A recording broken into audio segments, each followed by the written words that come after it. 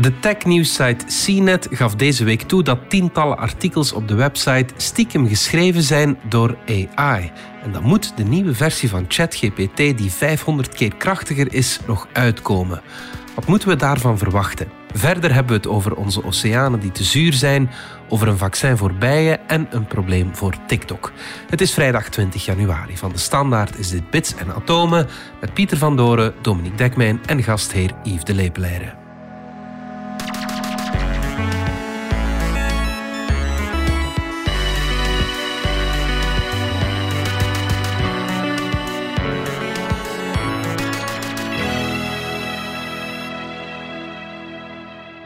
Dominique Dekmijn en Pieter van Doren, welkom. Laten we beginnen met belangrijk nieuws uit de mediasector, Dominique. Want de tech-nieuwssite CNET heeft deze week moeten toegeven dat tientallen artikels op hun website stiekem waren gefabriceerd door artificiële intelligentie. Foei, collega's. Ja, dit is helemaal het verhaal van het moment natuurlijk. Want iedereen is deze dagen aan het ontdekken dat je met ChatGPT ongelooflijk geloofwaardige opstellen, verhandelingen, papers, PowerPoint-presentaties, hele boeken kunt produceren. Maar nu blijkt dat effectief een belangrijke, gerespecteerde nieuwssite, CNET, ik kom daar elke dag, dus ze zijn vooral met technologie-nieuws bezig. Maar wat ze gedaan hadden eigenlijk is, ze dachten we gaan eens wat artikels over financiële onderwerpen bij elkaar zetten. Een tiental financiële begrippen rond beleggen en zo uitleggen. Mm-hmm. En wat is de snelste manier om dat te doen? Ja, je vraagt het aan zo'n AI-tekstgenerator. Dit was niet met ChatGPT, maar een specifiek instrument daarvoor dat ze gebruikten. En bij die artikels stond geschreven, als auteursnaam stond CNET Money Staff. En staff, staff, dat is breed. Dat kan betekenen editorial staff, de redactie. Ergens anders op de website stond in kleine lettertjes dat artikels geschreven door die redactie eigenlijk door een machine geschreven zijn. Het was dus niet helemaal verstopt, maar toch in een hoekje weggestopt. En ze zijn dat toen dus een andere nieuwssite daarop gevallen is, hebben ze toegegeven, we zijn dat eigenlijk aan het doen. En we hadden dat misschien wat duidelijker moeten zeggen. Maar vanaf nu gaan we het er echt duidelijk bij zeggen. Deze artikels zijn niet door mensen geschreven, maar we hebben ze heus echt wel nagelezen, hoor. Maar iedereen was erin getuind, dacht dat het echt door journalisten was geschreven? Wel, het waren dus geen nieuwsverhalen. Dat is toch wel een heel belangrijk punt. Hè? Dus, want een nieuwsverhaal, dat gaat over iets dat pas gebeurd is. En ChatGPT, maar dat geldt ook voor de meeste van die AI-systemen die nu gebruikt worden. Dat zijn dingen die getraind zijn op een heleboel tekst van het internet. Maar die hebben geen toegang tot het internet en die hebben dus ook geen toegang tot nieuwe informatie. En ChatGPT, waar iedereen mee aan het spelen is, sinds dat het dan op 30 november nog maar, het is zo kort geleden, en het lijkt al zo lang, omdat er sindsdien zoveel is aan het gebeuren rond, maar ChatGPT is getraind op het internet van 2021, dus je kan alles vragen over voetbal, maar niet wie de wereldbeker gewonnen heeft, want die informatie, daar heeft het systeem geen toegang toe. Dus je kan daar geen nieuws beschrijven. Wat je wel kan doen, is een verhaal omschrijven. Zeggen van, dit nieuwsfeit is nu gebeurd. En je schrijft het dan in telexvorm en je vraagt aan het ChatGPT van maak daar eens een keer een goed geschreven artikel boven en zet er een lekkere kop boven. Dus China Lollobrigida is dood, maak eens een biografietje. Wel, dat zou nu helemaal kunnen. Voilà. Dus er zijn een bepaalde soorten artikel. En ons was altijd verteld, die AI-systemen, die kunnen heel veel domme dingen doen. Die kunnen heel snel werken, die kunnen veel herkennen, maar iets creëren kunnen ze niet. Maar dat is allemaal veranderd met deze golf van nieuwe technologie die we generatieve AI noemen. En dat zijn die tekstgeneratoren en die beeldgeneratoren, zoals DALL-E, waar we het hier ook al een paar keer over hebben gehad. Kunnen ze alles genereren? Nee, maar ze kunnen verdomd veel. Nick Cave, muzikant die we hier allemaal kennen, heeft zo net op zijn blog een heel bericht gepost waarin hij reageert op alle teksten in de stijl van Nick Cave die hem door fans zijn toegestuurd de voorbije weken. Dus sinds ChatGPT daar verschenen is. Hij zegt er tientallen te hebben ontvangen. En hij vindt ze allemaal bijzonder slecht. En hij zegt dat in nog iets meer bloemrijke taal. Maar tegelijkertijd geeft hij er een hele fijne uitleg over. Trouwens, ik beveel iedereen aan om te zien wat hij hier op zijn blog over schrijft. Want hij vat het eigenlijk wel heel goed.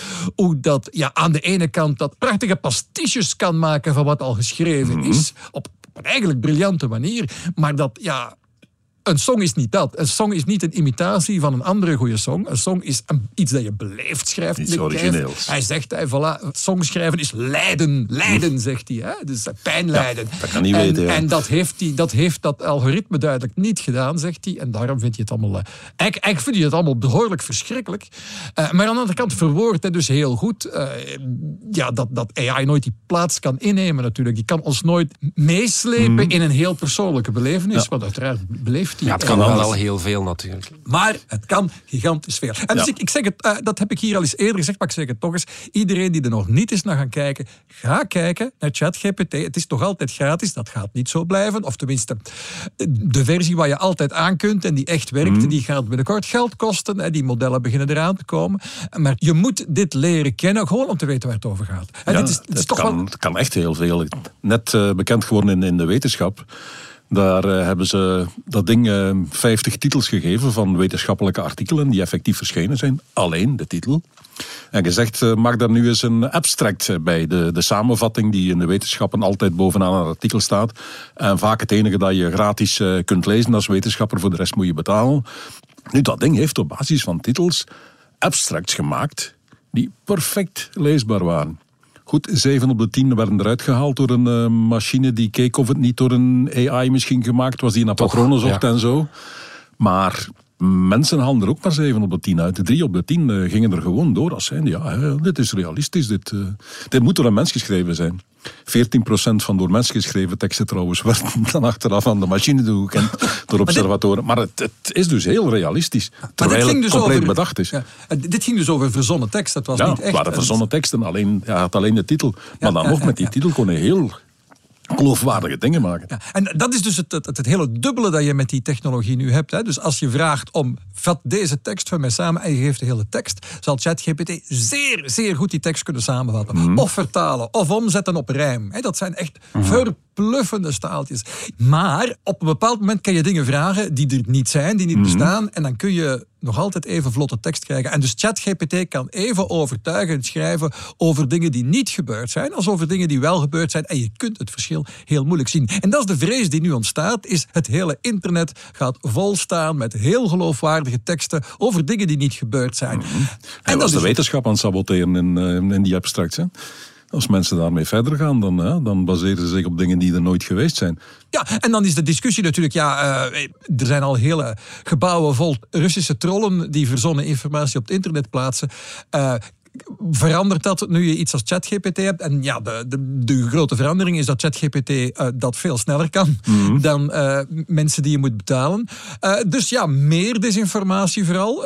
Zeer goed geschreven. Hetzelfde trouwens ook voor phishing mails. Hè. Mails die je proberen te overtuigen om een factuur te betalen voor iets dat je niet gekocht hebt. Hè. Die typische phishing mails, als je die laat schrijven door ChatGPT, zijn ze beter geformuleerd, veel geloofwaardiger, kunnen ze er de details aan toevoegen in de juiste taal. Dus kan op heel veel manieren misbruikt worden. En dan is inderdaad, hier en daar is een artikeltje op een nieuwssite dat met een beetje hulp is geschreven. Nog het ergste niet. Ja, en dan spreken we nu over ChatGPT 3. De derde versie, dat lees ik getraind is op 300 miljard woorden. En de vierde versie komt eraan en die zou nog 500 keer complexer of sterker zijn. Wat moeten we ons daar dan bij voorstellen? Als we nu al zoveel kunnen met absoluut, want de spanning is te snijden in de wetenschappelijke wereld en ook daarbuiten. GPT-4 komt er inderdaad aan. De GPT-3, waar ChatGPT op gebaseerd is tenslotte al van 2020. En zoals AI nu evolueert, is 3 jaar geleden een eeuwigheid. Ja, dat is en men heeft dus, telkens heeft men met die volgende generaties van die Transformer-modellen, zo heten die, heeft men telkens gegaan voor nog eens 100 keer meer. En dit keer gaat het dus voor nog eens 550 keer meer parameters, wat eigenlijk een baat is voor de complexiteit, en gaan er dus naar een 100 biljoen parameters, en dat zouden er inderdaad ongeveer 550 keer meer zijn dan de, geloof ik, 175 miljard parameters van GPT-3. En dan is de grote vraag, het zal slimmer, het zal beter zijn, het zal nog meer dingen blijken te kunnen die niemand er ooit heeft ingestoken, want dat was tenslotte de grote verrassing toen GPT-3 er kwam, dat dus die kan rijmen, die kan gedichten schrijven. Ja, en die bleek programmacode te kunnen schrijven en de mensen die het gemaakt hadden wisten dat niet. Mm-hmm. Dat ding bleek gewoon dingen te kunnen die niemand had verwacht. Ook niet de makers begrijpen precies hoe ze dat doen. Dat is het fascineren aan die technologie die we nu meemaken. Met GPT-4 gaat iets gelijkaardigs gebeuren. Alleen de grote vraag is, hoeveel beter, hoeveel slimmer is GPT-4? Want, en dat is toch een belangrijke reserve om te maken, sinds GPT-3 zijn nog andere modellen opgedoken, enkele, die nog een paar keer complexer zijn. Dus die 3-4 keer zoveel parameters hebben als GPT-3. En die zijn niet beter. Die zijn zelfs minder goed. Dus het is niet simpelweg zo dat je er altijd maar meer rekenkracht en computers tegen kunt gooien dat het altijd beter wordt. En het is zeker niet zo dat het lineair beter wordt. De vraag is nu, hoeveel beter gaat het zijn? Ik had erover met Steven Latreille, aan IMEC-hoofd van AI, gesproken deze week nog. En hij zegt, zeker gaat het beter zijn. Maar het zal geen 550 keer beter zijn. Ja, een miljoenpoot valt sneller over zijn eigen voeten dan een 1000 poten. Wel ja, er komen ergens grenzen in zicht. En ze kunnen, zegt hij vooral, ze kunnen niet elk jaar blijven de rekenkracht maal 100 doen. Want de rekenkracht van computers verhoogt wel, maar die verdubbelt om de 2 jaar ongeveer. Met verdubbelen om de 2 jaar kun je dit tempo van AI-ontwikkeling, waar men eigenlijk bijna jaarlijks maal 100 probeert te doen, dat kun je niet volhouden. Dat kan simpelweg niet. Dus we lopen ergens wel tegen een grens aan. Maar aan de andere kant hebben we die grens nog niet bereikt. En zelfs met wat nu bestaat, blijken ongelofelijke dingen mogelijk te zijn. Ja, het zal misschien niet lang meer duren voor ook Nick Cave moet toegeven dat ding ook wel goede songteksten kan schrijven. We zullen zien.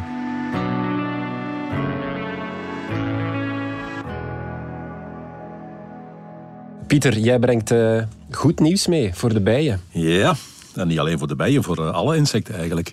Het is voor het eerst gelukt om een vaccin te maken voor bijen. En in de brede zin ook voor de eerste keer dat er bij welk insect dan ook een vaccin gebruikt kan worden. Geen coronavaccin. Het is geen coronavaccin. Bijen hebben trouwens geen last van corona. Dit gaat tegen Amerikaans vuilbroed, heet de ziekte. Komt erop neer dat de larven van de bijen veranderen in een soort bruine prut door een bacterie. Piney Bacillus larvae. De naam zegt het bijna zelf. En die komt heel vaak voor?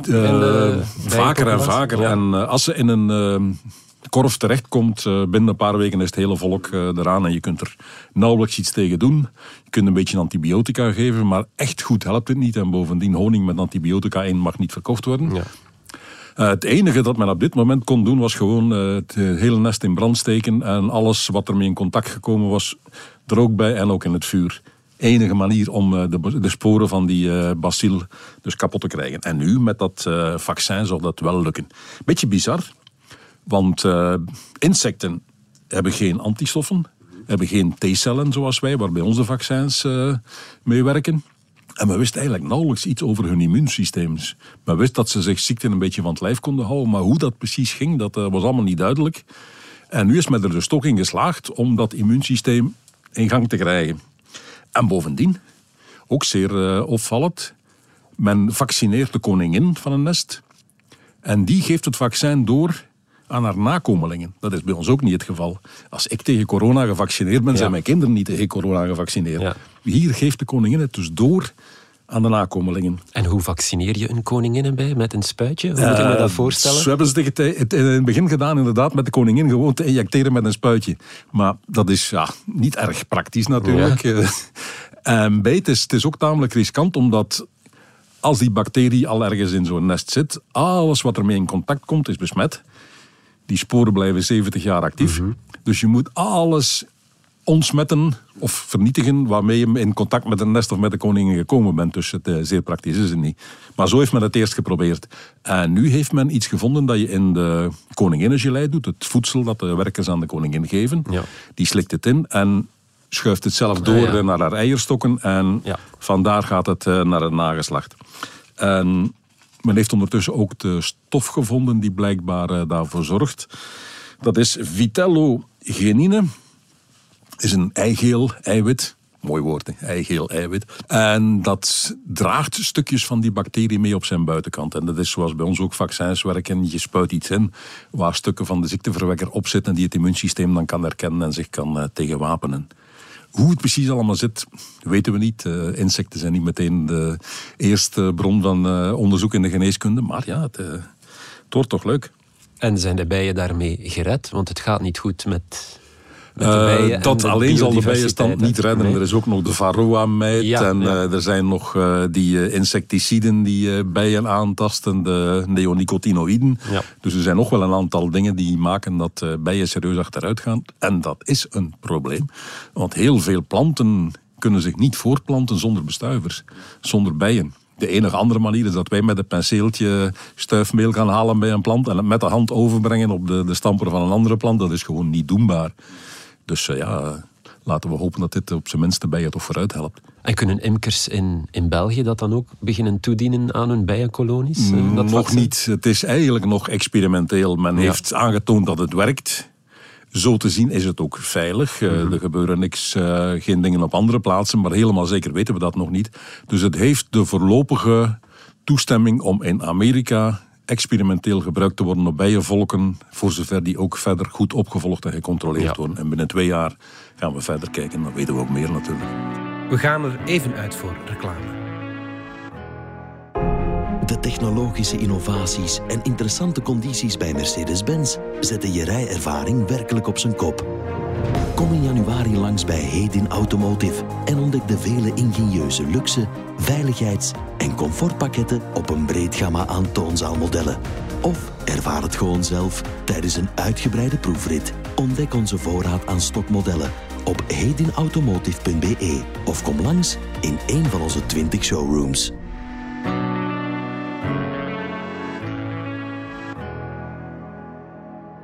Pieter, je brengt ook nog goed nieuws mee, of toch een beetje goed nieuws, over de klimaatopwarming. We weten, oceanen worden wel zuurder door het hogere CO2-gehalte als gevolg van die klimaatopwarming. Maar wetenschappers zijn er blijkbaar in geslaagd om de oceaan te ontzuren. Ja, het is nog allemaal heel primitief en heel voorwaardelijk. Maar Amerikaanse wetenschappers hebben inderdaad aangekondigd dat ze in de Apalachicola Bay in Florida er voor de eerste keer, zeggen zij, in geslaagd zijn om de oceaan te ontzuren. Het is niet voor de eerste keer, maar goed. Ze hebben 2000 liter ongebluste kalk in het water gedaan. Rode kleurstof er ook bij gedaan, zodat ze goed zagen waar het allemaal naartoe ging. En dan zijn ze gaan meten en inderdaad, die ongebluste kalk haalt CO2 uit het water. En volop calciumcarbonaat, krijt zeg maar. En dat zinkt naar beneden, dat blijft op de bodem liggen. Dat wordt door schelpdieren opgenomen in hun schelpen. En dat is dus uit het water gehaald, waardoor er minder CO2 in het water zit en het water dus minder zuur wordt. Ja, maar het wordt opgeslagen op de bodem. Het wordt dus opgeslagen op de bodem in kalkrotsen, in krijtrotsen en in schelpdieren. Dus wij zijn van die CO2 vanaf, daar komt het op neer. En dat kan geen kwaad. Want de oceaan slorpt iets van 30% van alle CO2 dat wij in de lucht pompen, slorpt dat op en slaat dat voor ons op. Hebben wij er tenminste al geen last meer van in de lucht. Ja. Stel dat dat stopt, vroeg of laat moet dat stoppen. Die oceaan kan niet blijven CO2 opslaan en altijd maar zuurder worden. Dat is niet gezond voor het leven in die oceaan. Vroeg of laat hebben we daar serieus vodden mee. Dus als we dat zouden kunnen ontzuren, zouden we al een heel eind verder zijn. En hoeveel ongebluste kalk moet je dan in de oceaan gaan spuiten? Bergketens van ongebluste kalk. Dat is ons groot probleem. De oceaan is heel groot. Er is meer zee dan vasteland op de wereld. Ja. Dus als je dat echt compleet zou moeten gaan ontzuren met ongebluste kalk, dan moet je gigantische hoeveelheden ongebluste kalk maken. Nu, het voordeel van ongebluste kalk is dat die bestaat. Dat die in de cementindustrie wordt die voortdurend bijgemaakt. Er zijn nog andere stoffen die ook tegen zuren werken, maar die zijn dan allemaal veel duurder en in kleinere hoeveelheden beschikbaar. Ongebluste kalk is nog redelijk beschikbaar. Dus je komt daar wel aan een eind mee. Eén probleem. De ongebluste kalk die we nu maken, die maken wij door kalksteen, calciumcarbonaat, te verhitten. Het eindresultaat is ongebluste kalk en CO2. Aha. Dus wij pompen eerst CO2 in de lucht om de ongebluste kalk te maken en nadien gaan we met die ongebluste kalk CO2 uit het water halen. Het nette resultaat zit ongeveer in de buurt van 0 dus natuurlijk. De oplossing brengt ook wel een nieuw probleem. Nogal. Ja. Maar goed, het blijkt dat we tenminste inderdaad in staat zijn om op een redelijke manier de oceaan te ontzuren. Dat heeft men vroeger al gedaan hoor, in de jaren 80 al. Heeft men geprobeerd om plantaardig plankton, plantjes die van nature CO2 uit de lucht halen, ze leven ervan, om dat plantaardig plankton sterker te laten groeien door ijzerzouten in de oceaan te strooien, voedsel voor de planten, zeg maar, door de oceaan te bemesten. Dat lukte goed, je kreeg dan algenbloei, dus hele lappen zee die groen werden. En daar is het onderzoek eigenlijk gestopt. Joepie jongens, het werkt. Maar men heeft nooit goed nagekeken wat de gevolgen voor het hele ecosysteem zijn. Het is prima als je daar een gigantische hoeveelheid algen hebt. Maar stel dat die algen gifstoffen produceren. Wat vaak zo is bij natuurlijke algenbloei. Die algen die sterven ook weer allemaal tegelijk af. En op dat moment zuipen ze zoveel zuurstof uit het water... dat een heel stuk oceaan geen zuurstof meer bevat... en alle vissen met de buik naar boven komen liggen. Dus de oceaan vergiftigen en vissen vermoorden... is ook niet meteen de manier om nu CO2 uit het water te halen. En daar is toen dat onderzoek eigenlijk blijven hangen. Maar je zou het wel lokaal kunnen inzetten, want dus als je die ongebluste kalk gebruikt, lokaal wordt de oceaan minder zuur. Dus kan je het op de meest problematische plekken in de wereld inzetten. Ik denk bijvoorbeeld Great Barrier Reef, de koraalriffen, serieus aangetast. Je zou inderdaad daar lokaal al heel veel dingen kunnen doen. En de test die ze nu gedaan hebben in Apalachicola Bay is een plaats waar heel veel oesters gekweekt worden. 10% van de Amerikaanse oesters kwam vandaar. Want in 2020 heeft men een moratorium van 5 jaar afgekondigd omdat die oesterkweek serieus aan het achteruitgaan was. Door de verzuring. Dus men is nu onder andere aan het kijken, als we dit soort stunts doen, wat gebeurt er met de oesters? Ja. En men hoopt dat toch zal helpen. En welk ander zeeleven zou daar ook het meest bij gebaat zijn? Alle zeeleven. Alle zeeleven. Verzuring is voor niemand goed. Stel je voor dat het water waar je onder de douche staat, dat het plots zuur wordt, je huid wordt aangevreten, noem maar op. Er is geen levend wezen dat er geen last van zou hebben. En je moet niet vergeten, de oceaan is ook de basis van de hele voedselketen. Dat die algen en die plantaardig plankton, dat voedt weer kleine vissen, die worden door de grote vissen opgegeten en wij eten de grote vissen op. 30% van de wereld heeft als eerste voedingsbron of eiwitbron vis. Ja. Dus het is toch wel belangrijk. Ja. Maar de oplossing is natuurlijk zo weinig mogelijk CO2 uitstoten. Daar komt het uiteindelijk op neer. Want dit soort technieken, men noemt dan ook wel eens geoengineering. Dus echt prutsen aan het hele ecosysteem van de aarde. Dat is eigenlijk een soort planetair metadon. Je werkt niet aan het probleem... Ja. Maar je probeert de gevolgen weg te duwen. Ja, terwijl de kraan nog open staat. Terwijl de kraan blijft openstaan. Het lijkt me ook onbetaalbaar om zoiets op zo'n schaal ook dat te gaan doen. Op planetaire schaal moeten we daar gewoon niet aan denken. De enige manier is de olie in de grond laten, punt.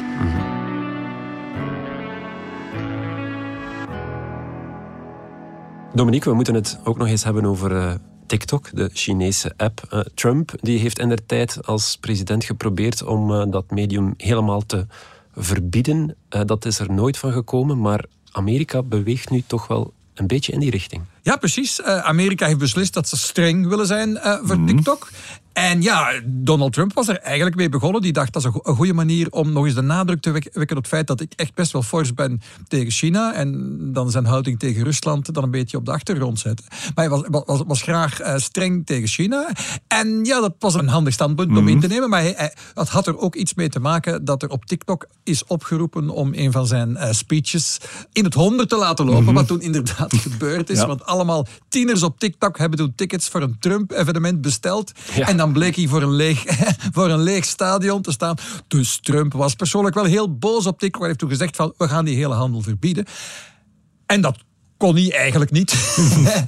Maar hij heeft het wel geprobeerd. En wat hij eigenlijk geprobeerd heeft, is om TikTok te dwingen heel zijn Amerikaanse arm af te stoten en te verkopen aan niet zomaar iemand, maar wel aan Oracle, het bedrijf van Larry Ellison, een van zijn belangrijkste geldschieters, dus een vriendje van Trump. Het was allemaal een beetje... Het was allemaal heel erg Donald Trump. Maar wat zien we nu? Zo 3 jaar later, of 2,5 jaar later, dat Amerika inderdaad in de richting van een soort verbod evolueert. En dat men inderdaad TikTok aan het dwingen is om een soort deal te sluiten waarbij heel het Amerikaanse gedeelte afgestoten wordt, een soort afzonderlijke organisatie wordt. En inderdaad, sinds de zomer al schijnt het zo te zijn dat het meeste van TikTok in Amerika draait op de servers van Oracle. Dus dat is inderdaad ook effectief gebeurd. Bezig. Ja. Waarbij Oracle niet de eigenaar is geworden van die TikTok, maar in wezen het wel beheert. En de bedoeling is om te garanderen dat de Chinezen zeker niet zomaar aan de gegevens van Amerika kunnen. Dat is de ene schrik van de Amerikanen. Maar de andere schrik van de Amerikanen, en die wordt eigenlijk geleidelijk groter, is dat omgekeerd de algoritmes van TikTok stiekem de Amerikaanse jeugd kunnen beïnvloeden. Ja. Want het is natuurlijk TikTok dat beslist welke filmpjes dat onze jongeren te zien krijgen. Dus ja, Amerika is daar op dit moment super fors in aan het gaan. Eigenlijk in de richting die Donald Trump effectief meer dan 2 jaar geleden had ingezet.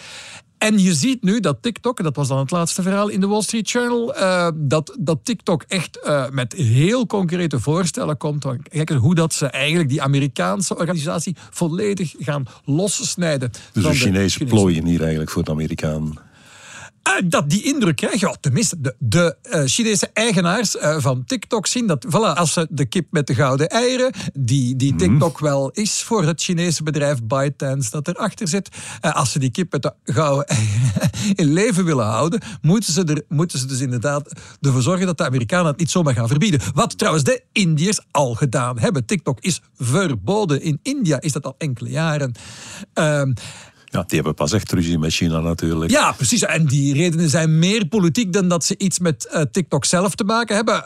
Maar het is toch maar gebeurd. En ja, ondertussen staan wij hier in Europa daar een beetje op te kijken. Dus hier in Europa hebben we ondertussen diezelfde vrees dat die app toch wel bijzonder groot is aan het worden. Bijzonder machtig. En dat we eigenlijk niet goed weten wat er met die gegevens gebeurt. Dus enkele weken geleden was er het toch wel verbluffende nieuws. Dat TikTok bij het uitzoeken van een intern lek aan de pers, dat zij blijkbaar de locatie van Amerikaanse journalisten hebben achterhaald aan de hand van hun TikTok-gegevens. Dus TikTok-gegevens zijn gebruikt om de locatie van Amerikaanse burgers en zelfs journalisten op te sporen. Dat is gebeurd. Ze hebben dat toegegeven. Ze hebben wel gezegd dat mensen die dat gedaan hebben we ontslagen. En we vinden dat helemaal geen goed idee. Maar het is wel gebeurd. Het is zelfs toegegeven. En dat gaan de Amerikanen niet loslaten. En ondertussen, ja, in Europa staan we er een beetje bij en kijken we ernaar wat toch een beetje zorgwekkend is. Nochtans is Europa vaak de eerste die normen voor het internet probeert door te duwen. Ja, precies. En dat is een beetje ironie, hè, natuurlijk. Hè. Dus wij zijn nu streng voor Meta en Google. En Amerika komt daar niet toe. Amerika stond ook op het punt van relatief strenge wetgeving rond sociale media, of rond big tech in het algemeen, door te voeren. Maar dat is er niet van gekomen door de politieke veranderingen die daar nu... Hè, de wind waait daar nu weer uit een andere richting. En al die wetsvoorstellen zijn eigenlijk een stille dood aan het sterven, of zijn die al gestorven. Hier in Europa hebben we best wel flinke wetgeving tegen big tech, maar het duurt allemaal wel lang. We zijn nu net, we hebben het hier enkele weken geleden erover gehad, dat Meta veroordeeld is over het feit dat ze alle jaar of 5 in strijd met de GDPR-privacy-wetgeving werken in Europa. Ja, TikTok 5 jaar geleden bestond zelfs nog niet. Dus het is misschien een beetje onrealistisch om te verwachten dat als het zo lang duurt om Facebook op zijn Meta, het bedrijf achter Facebook, op zijn verplichtingen te wijzen, dan duurt het toch wel wat langer voordat we naar TikTok kijken. Maar ondertussen is TikTok wel bij een belangrijke bevolkingsgroep, namelijk de jongeren, ongeveer de belangrijkste app van het moment. Is de app waar kinderen het langste op zitten. En toevallig zijn het ook vaak kinderen, minderjarige mensen, waar heel speciale regels voor gelden die TikTok niet noodzakelijk respecteert. Het is allemaal een beetje onduidelijk. Om die reden was trouwens de baas van TikTok onlangs in Brussel om te praten met de commissie. En om een beetje de situatie daar wat te masseren en ons te verzekeren dat we zijn er allemaal wel bezig met we hebben gewoon vriendelijk gevraagd om de regels toch te respecteren. Ja, maar dat lijkt wel dringend nodig. En nu gelukkig komt dat op niet al te lange termijn allemaal wel goed, omdat we nu met nieuwe, strengere wetgeving zitten die er aan zitten komen. Dat zijn die Digital Services Act en Digital Markets Act, waar we het hier al een paar keer over hebben gehad. Heel belangrijke wetgeving, maar die pas over een jaar of 2 voluit van kracht is. En die zou een bedrijf als TikTok bijvoorbeeld wel verplichten om heel transparant te zijn over hoe werken die algoritmes nu precies. Heel transparant te zijn over welke gegevens hebben wij precies over de Europeanen en waar zitten die. En dan ervoor te zorgen dat die gegevens ook best in Europa blijven. Dat zegt de GDPR-wetgeving eigenlijk al. Maar of ze die precies respecteren, daar loopt nu een procedure over. Die loopt al een tijdje bij de gegevensbeschermingsautoriteit in Ierland. Maar ja, voilà, dat loopt allemaal heel traag. Terwijl dat we nu... Europa, hè? Ja. Dus terwijl dat we nu zien dat effectief Amerika tegen TikTok wel graag flink is en dat daarmee wel resultaten boekt. De sterren van de week. Good stage 1 ignition. To explore where no man has gone before. Pieter, de ster van de week is een alien. Ja, of eigenlijk een alien-telescoop. De NASA die hebben onlangs de James Webb-telescoop gelanceerd. Die begint nu zijn eerste spectaculaire beelden door te sturen en iedereen is wild. Maar regeren is vooruitzien, dus de NASA is al bezig met de volgende generaties. De eerstvolgende generatie, dat wordt de Nancy Roman-telescoop. Die gaat in 2027 naar omhoog. En die gaat vooral naar sterren zoeken met planeten. Dus exoplaneten. En de volgende generatie, daar hadden ze nog 4 voorstellen voor. Die hebben ze nu voorgelegd aan de astronomische wereldgemeenschap. En daar is uiteindelijk nog 1 voorstel uit weerhouden. En dat wordt de telescoop van, dus alweer de volgende generatie. Dat is al voor de jaren 40 waarschijnlijk. Ja. En die gaat HWO heten, Habitable Worlds Observatory. Dus die wordt gelanceerd alleen maar om op planeten die al bestaan te kijken, zit er misschien leven. Dat is alweer de volgende stap. Ik heb al gezegd, de NASA had 4 mogelijke voorstellen en de astronomen hebben gezegd, pak iets tussen de 2 van jullie voorstellen in. Het zit ergens tussen HABEX, dat was een telescoop van 4 meter diameter, en LUVOIR, dat zou er een van 15 meter diameter geweest zijn. Nu wordt het er eentje van 6. En die heeft een gesegmenteerde spiegel, zoals de huidige Webb-telescoop ook heeft. Dus allemaal losse 6-kantige stukken die samenwerken tot 1 spiegel. Nadeel daarvan is dat het heeft heel veel randen. En op al die randen krijg je strooilicht en wordt het licht niet weerkaatst, maar gaat de verkeerde kant op. En dat kun je niet hebben als je de laatste lichtdeeltjes ook nog wilt zien. Hij heeft ook, zoals de Nancy Roman zal hebben, wat men een coronograaf noemt. Dat is eigenlijk gewoon een schijfje dat een ster kan afdekken, zodat het licht van die ster niet meer in de telescoop valt, maar het licht net rond die ster wel. Dus je dekt die enorm sterk stralende ster af, zodanig dat je de zwakke planeetjes daar rond nog kunt zien. En hij zal waarschijnlijk ook met een soort lange cilindrische kap werken, zoals de Hubble-telescoop had, om licht dat van buiten zijdelings binnenvalt, om dat tegen te houden. En niet alleen licht, maar vooral eigenlijk micrometeorieten, kleine stofdeeltjes die op die spiegel inslaan, naar een putje maken. En wat dat putje is, krijg je dus effecten die je niet wil hebben. Dan krijg je ook weer strooilicht en vervorming van je beeld. En ik spreek echt van micrometeorieten. Deze telescoop zal, in tegenstelling tot de James Webb, die nu vooral in infrarood kijkt, zal bij kortere golflengte gaan kijken, in zichtbaar licht, zeg maar. Dat betekent dat die nog fijner geslepen moet worden. En we zitten dan aan picometers. De huidige, dat is nog 1000 keer sterker dan de huidige Webb, die tot op nanometers geslepen is. Nanometers zijn 1000ste millimeter. Deze spiegel gaat dus moeten geslepen worden tot op 1.000.000ste millimeter. Wauw. Dat wordt dus wel nog even werken. Maar goed, we spreken gelukkig over de jaren 40. En hebben we al exoplaneten in het vizier? Weten we al waar we willen gaan zoeken? Er zijn er genoeg. Er zijn ongeveer eentje per dag wordt er tegenwoordig ontdekt. We zitten denk ik aan 5000 zoiets die dubbel gecheckt zijn, waarvan we zeker zijn dat het geen vergissing is of dat er niet iets anders zien dan dat we dachten te zien. Maar dus er is meer dan keuze genoeg. Dus ooit zal de vraag wel beantwoord worden of er buitenaards leven is? Mijn antwoord is nee en dat kunnen we nog lang zoeken, maar goed, we zien wel. Oké. Pieter, Dominique, bedankt. Blijf nog even hangen, want ik heb een bijzondere luistertip. Van zijn wieg, over zijn gangsterjaren, bloedige overvallen, geldtransporten, ontvoering van een ex-premier, de ontsnapping van de eeuw. Philippe Lacroix krijgt de doodstraf. Tot zijn leven nu als vrij man. Hoe wordt iemand wie hij geworden is? Philippe Lacroix, brein van de bende Hamers, vertelt voor het eerst zijn hele verhaal. Lacroix, ik was gangster. Podcast van de Standaard. Vanaf 21 januari in de app DS Podcast of op uw favoriete podcastplatform. Dit was Bits en Atomen. Bedankt voor het luisteren. Volg ons op Spotify, Apple Podcasts of eender welk ander podcastplatform.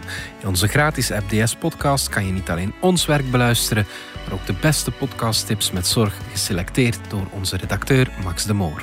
Alle credits van de podcast die je net hoorde vind je op standaard.be/podcast. Reageren kan via podcast@standaard.be. Volgende week zijn we er opnieuw.